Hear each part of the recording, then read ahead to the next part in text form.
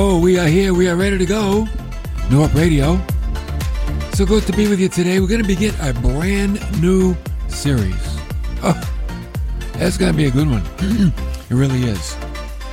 I consider this the greatest sermon that Jesus ever preached. What do you think that is? What's the greatest sermon that Jesus ever preached? Well, it's got a title. It's titled after where he preached it. He preached it on a mount. He calls it the Sermon on the Mount. It's a long one. Oh yeah, it went on for quite a while. There's an aspect of the sermon called the Beatitudes. That's where we're going to pick it up. The Beatitudes, the blessings. The way to blessing, that's what that's about.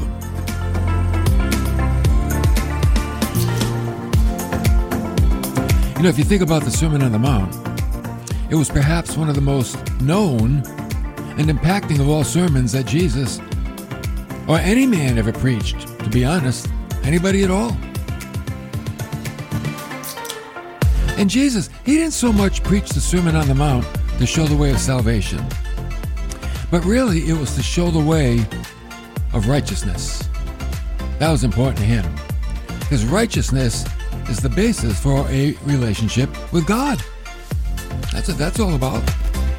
You got righteousness, you got a relationship. So the section we're going to look at today is called the Beatitudes. Oh, I like that name. The Beatitudes. In this section of his sermon, he gives the way of blessedness, how to find blessedness. And that's why it's good to learn the Beatitudes. Two reasons why you want to learn about the Beatitudes. Number one, to show us how to live right now here on planet Earth.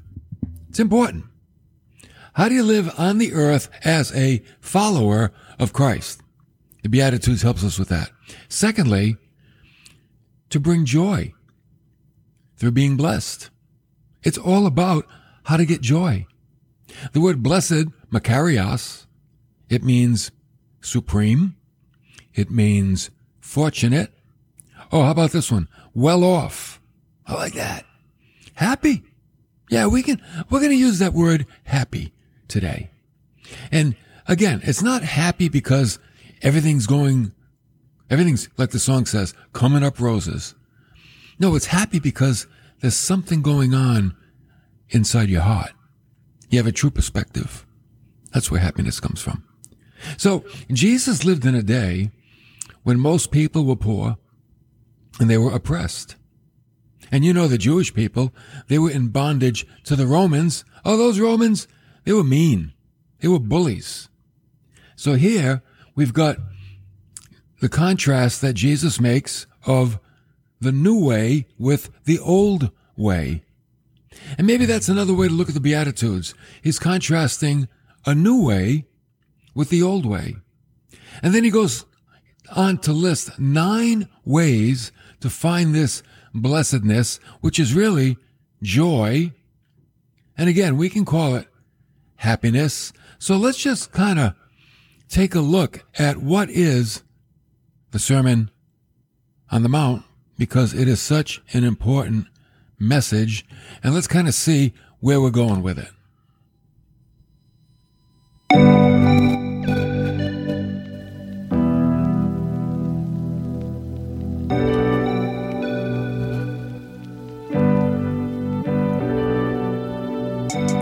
We're in Matthew 5, verse 1. When Jesus saw the crowds, he went up on the mountain. And after he sat down, his disciples came to him. And he opened his mouth and began to teach them. And here's what he said.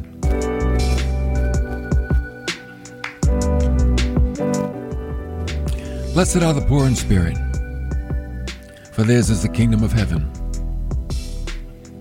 Blessed are those who mourn, for they shall be comforted. Blessed are the gentle, for they shall inherit the earth. Blessed are those who hunger and thirst for righteousness. Oh, for they shall be satisfied. Blessed are the merciful, for they shall receive mercy. Blessed are the pure in heart, for they shall see God. Oh, blessed are the peacemakers, for they shall be called sons of God.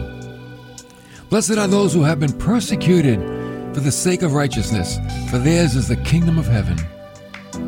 And blessed are you when people insult you and persecute you and falsely say all kinds of evil against you because of me. Rejoice and be glad, for your reward in heaven is great. For in the same way they persecuted the prophets who were before you. Oh, you are the salt of the earth. But if the salt has lost its taste, how can it be made salty again? It's no longer good for anything, except to be thrown out and trampled underfoot by men. And you're the light of the world. A city set on a hill cannot be hidden. Nor does anyone light a lamp and put it under a basket, but on the lampstand. And it gives light to all who are in the house. So let your light shine before men in such a way that they see your good works and glorify your Father who is in heaven.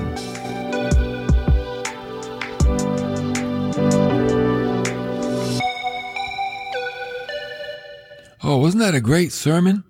I mean, there's so much more, but if you think about the things that Jesus just said. So we're going to examine them and kind of pick them apart a little bit. Let's go all the way back to verse 1, Matthew 5. When Jesus saw the crowds, he went up on the mountain, and after he sat down, his disciples came to him. One person said, "The Sermon on the Mount is, in effect, King Jesus' inaugural address, explaining what he expects of members of his kingdom." Wow, it's like, this is how you act as a follower of Christ. You know, Jesus often, as other rabbis did, would teach standing or walking. Oh, but when a teacher sat, it meant he was speaking in a very official way. And what does it say in Matthew 5:1? He sat down. Why did he sit down? Oh, see, we speak of the professor's chair. And in the Roman Catholic Church, when the Pope speaks from his chair, it's called ex cathedra. And they consider it he was speaking from God. So Jesus sat down in verse 2. He opened his mouth and he began to teach them. Opened his mouth. There's a lot of significance. You know, every word in the Bible is intentional. And opened his mouth, not just that he said something, but it means he gave a weighty saying. That phrase is used when a person is speaking from their heart. And then he began to teach them. The imperfect tense means this was not a one-time sermon of Jesus. No, it wasn't like one sermon in one place at one time, but it was something that he continually and habitually taught. We could call this the official teaching of Jesus. Okay, Sermon on the Mount. The official teaching, and perhaps he would always go back and visit parts of that sermon throughout his ministry. The Sermon on the Mount is the summary of everything else he taught to his inner circle of disciples. So, if you really want to learn, you got to get close, and you got to stay close to Jesus. People on the fringe, they'll never learn as much as those that are close to Jesus. So let's take a look at these Beatitudes, uno a uno, one by one. Verse 3, blessed are the poor in spirit, for theirs is the kingdom of heaven. Again, blessed. The word means more than happy, because happiness is an emotion dependent on outward circumstances. Blessed here refers to the ultimate well-being and distinctive spiritual joy of those who share in salvation of the kingdom of God. Again, it always has to do with what's going on inwardly. Remember, Jesus lived when the Jewish people were poor. They were oppressed by the Romans. So when he said, "Blessed are the poor in spirit," the word "are," it's not in the original language, but it was inserted there to make the English more understandable. But the statement is more of an expression than it is a statement. It should read like this: "Oh, the blessedness of the poor in spirit." And what Jesus is saying is, to be poor in spirit is a source of inner joy. I'm like, what? Yes. To be poor in spirit can be a source of inner joy. It's more of an expression of being rather than a future hope. It's not like, blessed are the poor in spirit. One day, okay, you're going to have that one day. In other words, your blessing will come later when you get to heaven. No, he's talking about blessedness right now. Right now, you can have blessedness. Okay? You don't have to wait till you get to heaven. Even though you're poor in spirit, you can have blessedness now. So, like Psalm 1 verse 1, how blessed is the man. Or you could say, the blessedness of the man who does not walk in the counsel of the wicked. In other words, when he's not walking in the counsel of the wicked, he has blessedness today. He has joy today. This is not a future blessing. This is a present blessing right now. So he's talking to the Jews, right? Listen, those Romans, those big, bad, bully Romans, I know they oppress you and they bully you, but you know what? They crush your spirit. You can have joy in spite of it. When your spirit is down, you can have joy today. Oh, you can have joy in the midst of it. That's what Jesus is saying. You can have joy in the midst of your difficult times. Blessed are the poor. It's the word patakas. And it means to have absolutely nothing at all. So it's like in their spirit, they're just deficient. Like they get up and go, got up and went. It's a deficient spirit. One person said, "Oh, the bliss of the man who has realized his own utter helplessness and has put his whole trust in God. For he alone can give to God that perfect obedience to fit him for the kingdom of heaven." Something about that broken spirit, it does something to us. You know what it does? It makes us sensitive to God. So in your broken spirit, you can still have joy. Verse 4, blessed are those who mourn, for they shall be comforted. To mourn means to grieve. We know that we mourn for the loss of a loved one.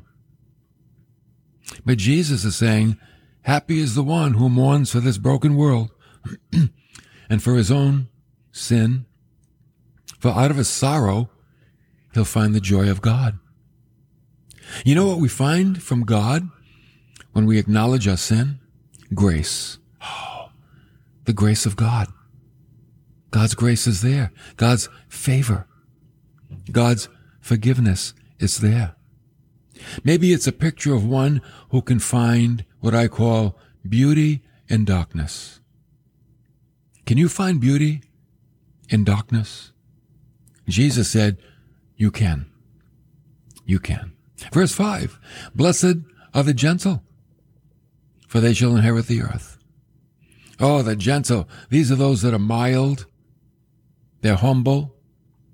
Another definition is to not take something by force. I really like that verse, that definition. To not take something by force. And didn't Jesus possess gentleness? He's even described in Matthew 21:5 as he rode into Jerusalem. Behold, Your king is coming to you, gentle, mounted on a donkey, even on a colt, a beast of burden. See, Jesus didn't come to take the kingdom by force. No, he came meekly and humbly, and he waited for it to be given to him by his Father. That's what he did. He knew how to wait. He knew if he did what he needed to do, God the Father would do what he needed to do. Oh, isn't that a good lesson for us? Isn't that a good lesson? Like, okay, if we do what we need to do, and God the Father will do what he needs to do. And that's why we need to be patient. We need to be humble. We need to be people that know how to wait on God. Happy is the one. He's in no rush, and the earth belongs to him. So what do? You stop striving to get it. No more striving. I try to learn that lesson as often as I can. You know what? If you got to strive, it's not of God. If you got to fight and force it to make it happen, it's not of God. If it's of God, it'll come. And it'll happen. And it'll work. And there'll be no striving. Verse 6. Blessed are those who hunger and thirst for righteousness. Oh, for they shall be satisfied. Hunger and thirst. You know the word hunger. You know, it doesn't mean like, yeah, I could go for a bag of chips. No. No, it means to crave. To crave. Thirst means to thirst for. You're craving. You know, like when you're really, really hungry. You crave something and like, you're not going to stop till you get it. You're not going to be satisfied till you get it. So this is a deep craving for spiritual blessings. You hunger and thirst for what? Righteousness. Happy is the one with a spiritual appetite and hunger for the blessings of God, for he has found true satisfaction. See, these are the things that make us ask ourselves, am I craving the things of God? Or am I like, yeah, you know, I'm all right. I know. I accepted Jesus. I said the prayer. I'm okay. I get to church when I can. Yeah, I don't have time to read the Bible though. You know, that's not craving. Craving is like, you can't get enough. You just want more and more. There's a lot of people like that, thankfully. Oh yeah, we need those people. People that crave God's righteousness. Oh, they want to see things made right, put right. They don't want to see conflict. They don't want to see abuse. They don't want to see, oh, the things that are going on in this world. They are crazy. They want to see the righteousness of God. Oh, we want to see the righteousness of God reigning over the earth. And that'll come one day in the millennial kingdom. Verse 7, blessed are the merciful, for they shall, oh, this is good, receive mercy. You want to get mercy? You got to receive mercy. I mean, you got to give mercy, right? You want to get it? You got to give it. Who are the merciful? Those that are compassionate. They give mercy. Happy are those who feel what others feel and show compassion. See, that's mercy. For they will know the mercy of God. Mercy comes from feeling what the other person feels. You know who I think of? I think of the Good Samaritan. The Good Samaritan comes walking down the road to Jericho, and he sees a man. There he is. Look at him. Lying in a pool of blood. Clothes are all ripped up. Some are taken. He's hardly breathing. So all his stuff is gone. He's got nothing. And the Samaritan comes along and says, oh my God, look at this guy. And he takes out wine and oil and cleans his wounds and wraps him up. And he puts him on his donkey. And he goes all the way back to the inn. Sets him up in the inn. He says to the innkeeper, take care of this guy. And if it costs you more than I'm giving you right now, when I come back on my return trip, I'll pay you. That's mercy. And you know, that Samaritan, he must have had a good reputation with the innkeeper because the innkeeper trusted him. Oh, what does that tell us about our reputation? Very important.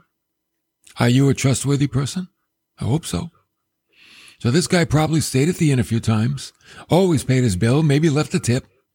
So he could be trusted. But that's mercy. That Samaritan felt what the guy left half dead on the side of the road was feeling. The guy was feeling bad. Really bad. And when the Samaritan saw him, you know what? He felt bad too. Wow. You know, that's a good Christian characteristic. I know a lot of you are like that. A lot of you that are listening, you look at someone and you feel what they feel. You do. When they hurt, you hurt. They ache, you ache.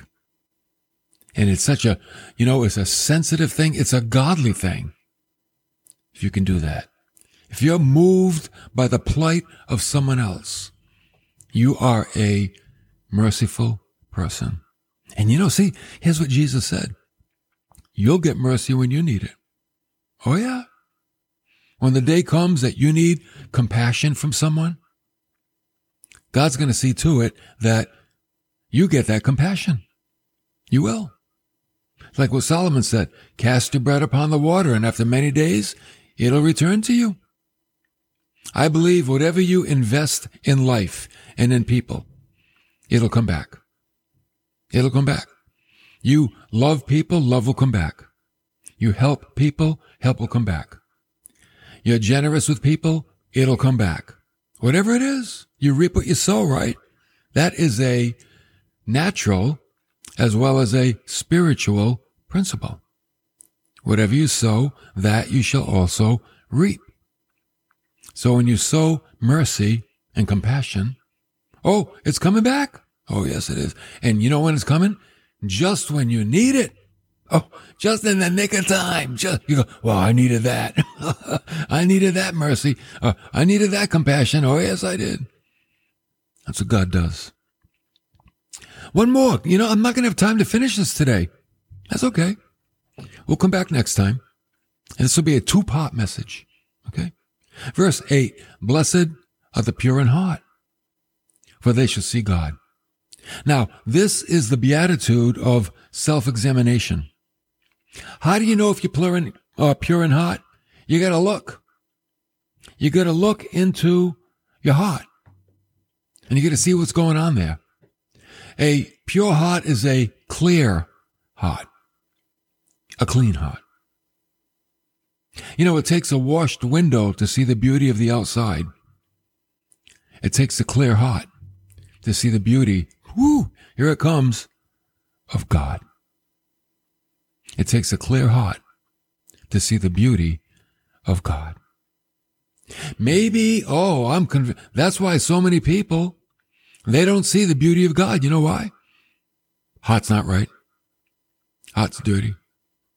It's like you're looking through a filthy, dirty window and you say, oh, you see that colorful bird over there? And they're like, no. Oh, you don't see that little bird? No. Why? Oh, the window's too dirty. I can't see through it. I can't see that pretty little bird. So you wash the window. Now the window's clean. You see that little bird over there? Oh, yeah. Oh, he's beautiful. Why could you see the beauty of that little bird? Because you washed the window. How can you see the beauty of God? You cleansed your heart. The problem today is not God. The problem today is people. Their hearts need to be washed. They need to be cleansed. Happy is the one with pure motives and keeps his heart clear and clean so he can see God. How important it is, isn't it, to see God working in your life? I call it the hidden hand of God, right? You want to see God working in your life because that helps explain a lot of things. When things are going on in our lives and it's like, we don't know why, and we're confused and we can't figure it out, okay, with a clear heart, I can see God, and I can see what God is doing and where God is leading me. And you know what I am? Blessed. And what does blessed mean? Inner joy. It's a happiness on the inside. It's a joy on the inside. So you see, wow, no wonder this is like the greatest sermon Jesus ever preached. We're just touching the tip of it. Because you know, when Jesus preached this sermon, man, it went right to the heart. That's the thing. When Jesus spoke, he touched people's hearts with his words. And that's why they flocked to him. He wasn't just an academic educator.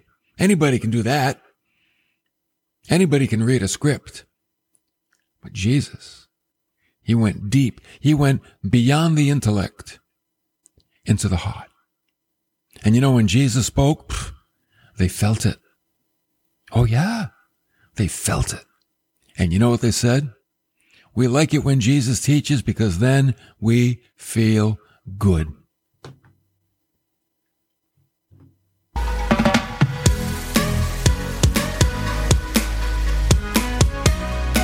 I want to feel good. Do you? Then let's get into Jesus' teachings. That's all we do. I love the Gospels. Read the Gospels. There's Jesus in action. There he is. Let him touch your heart with the things that he says. Let him clear your mind. Wash that window so you can see God. Hey, listen. Don't forget about the Hope Club podcast. Type it in anywhere, iTunes, Spotify, Stitcher. You can just type it in online. It'll get there. It's also on our website, newhopecc.tv. And by the way, you can email me. You got a comment, you got a question, you want a topic you want me to teach on? newhoperadio7@gmail.com.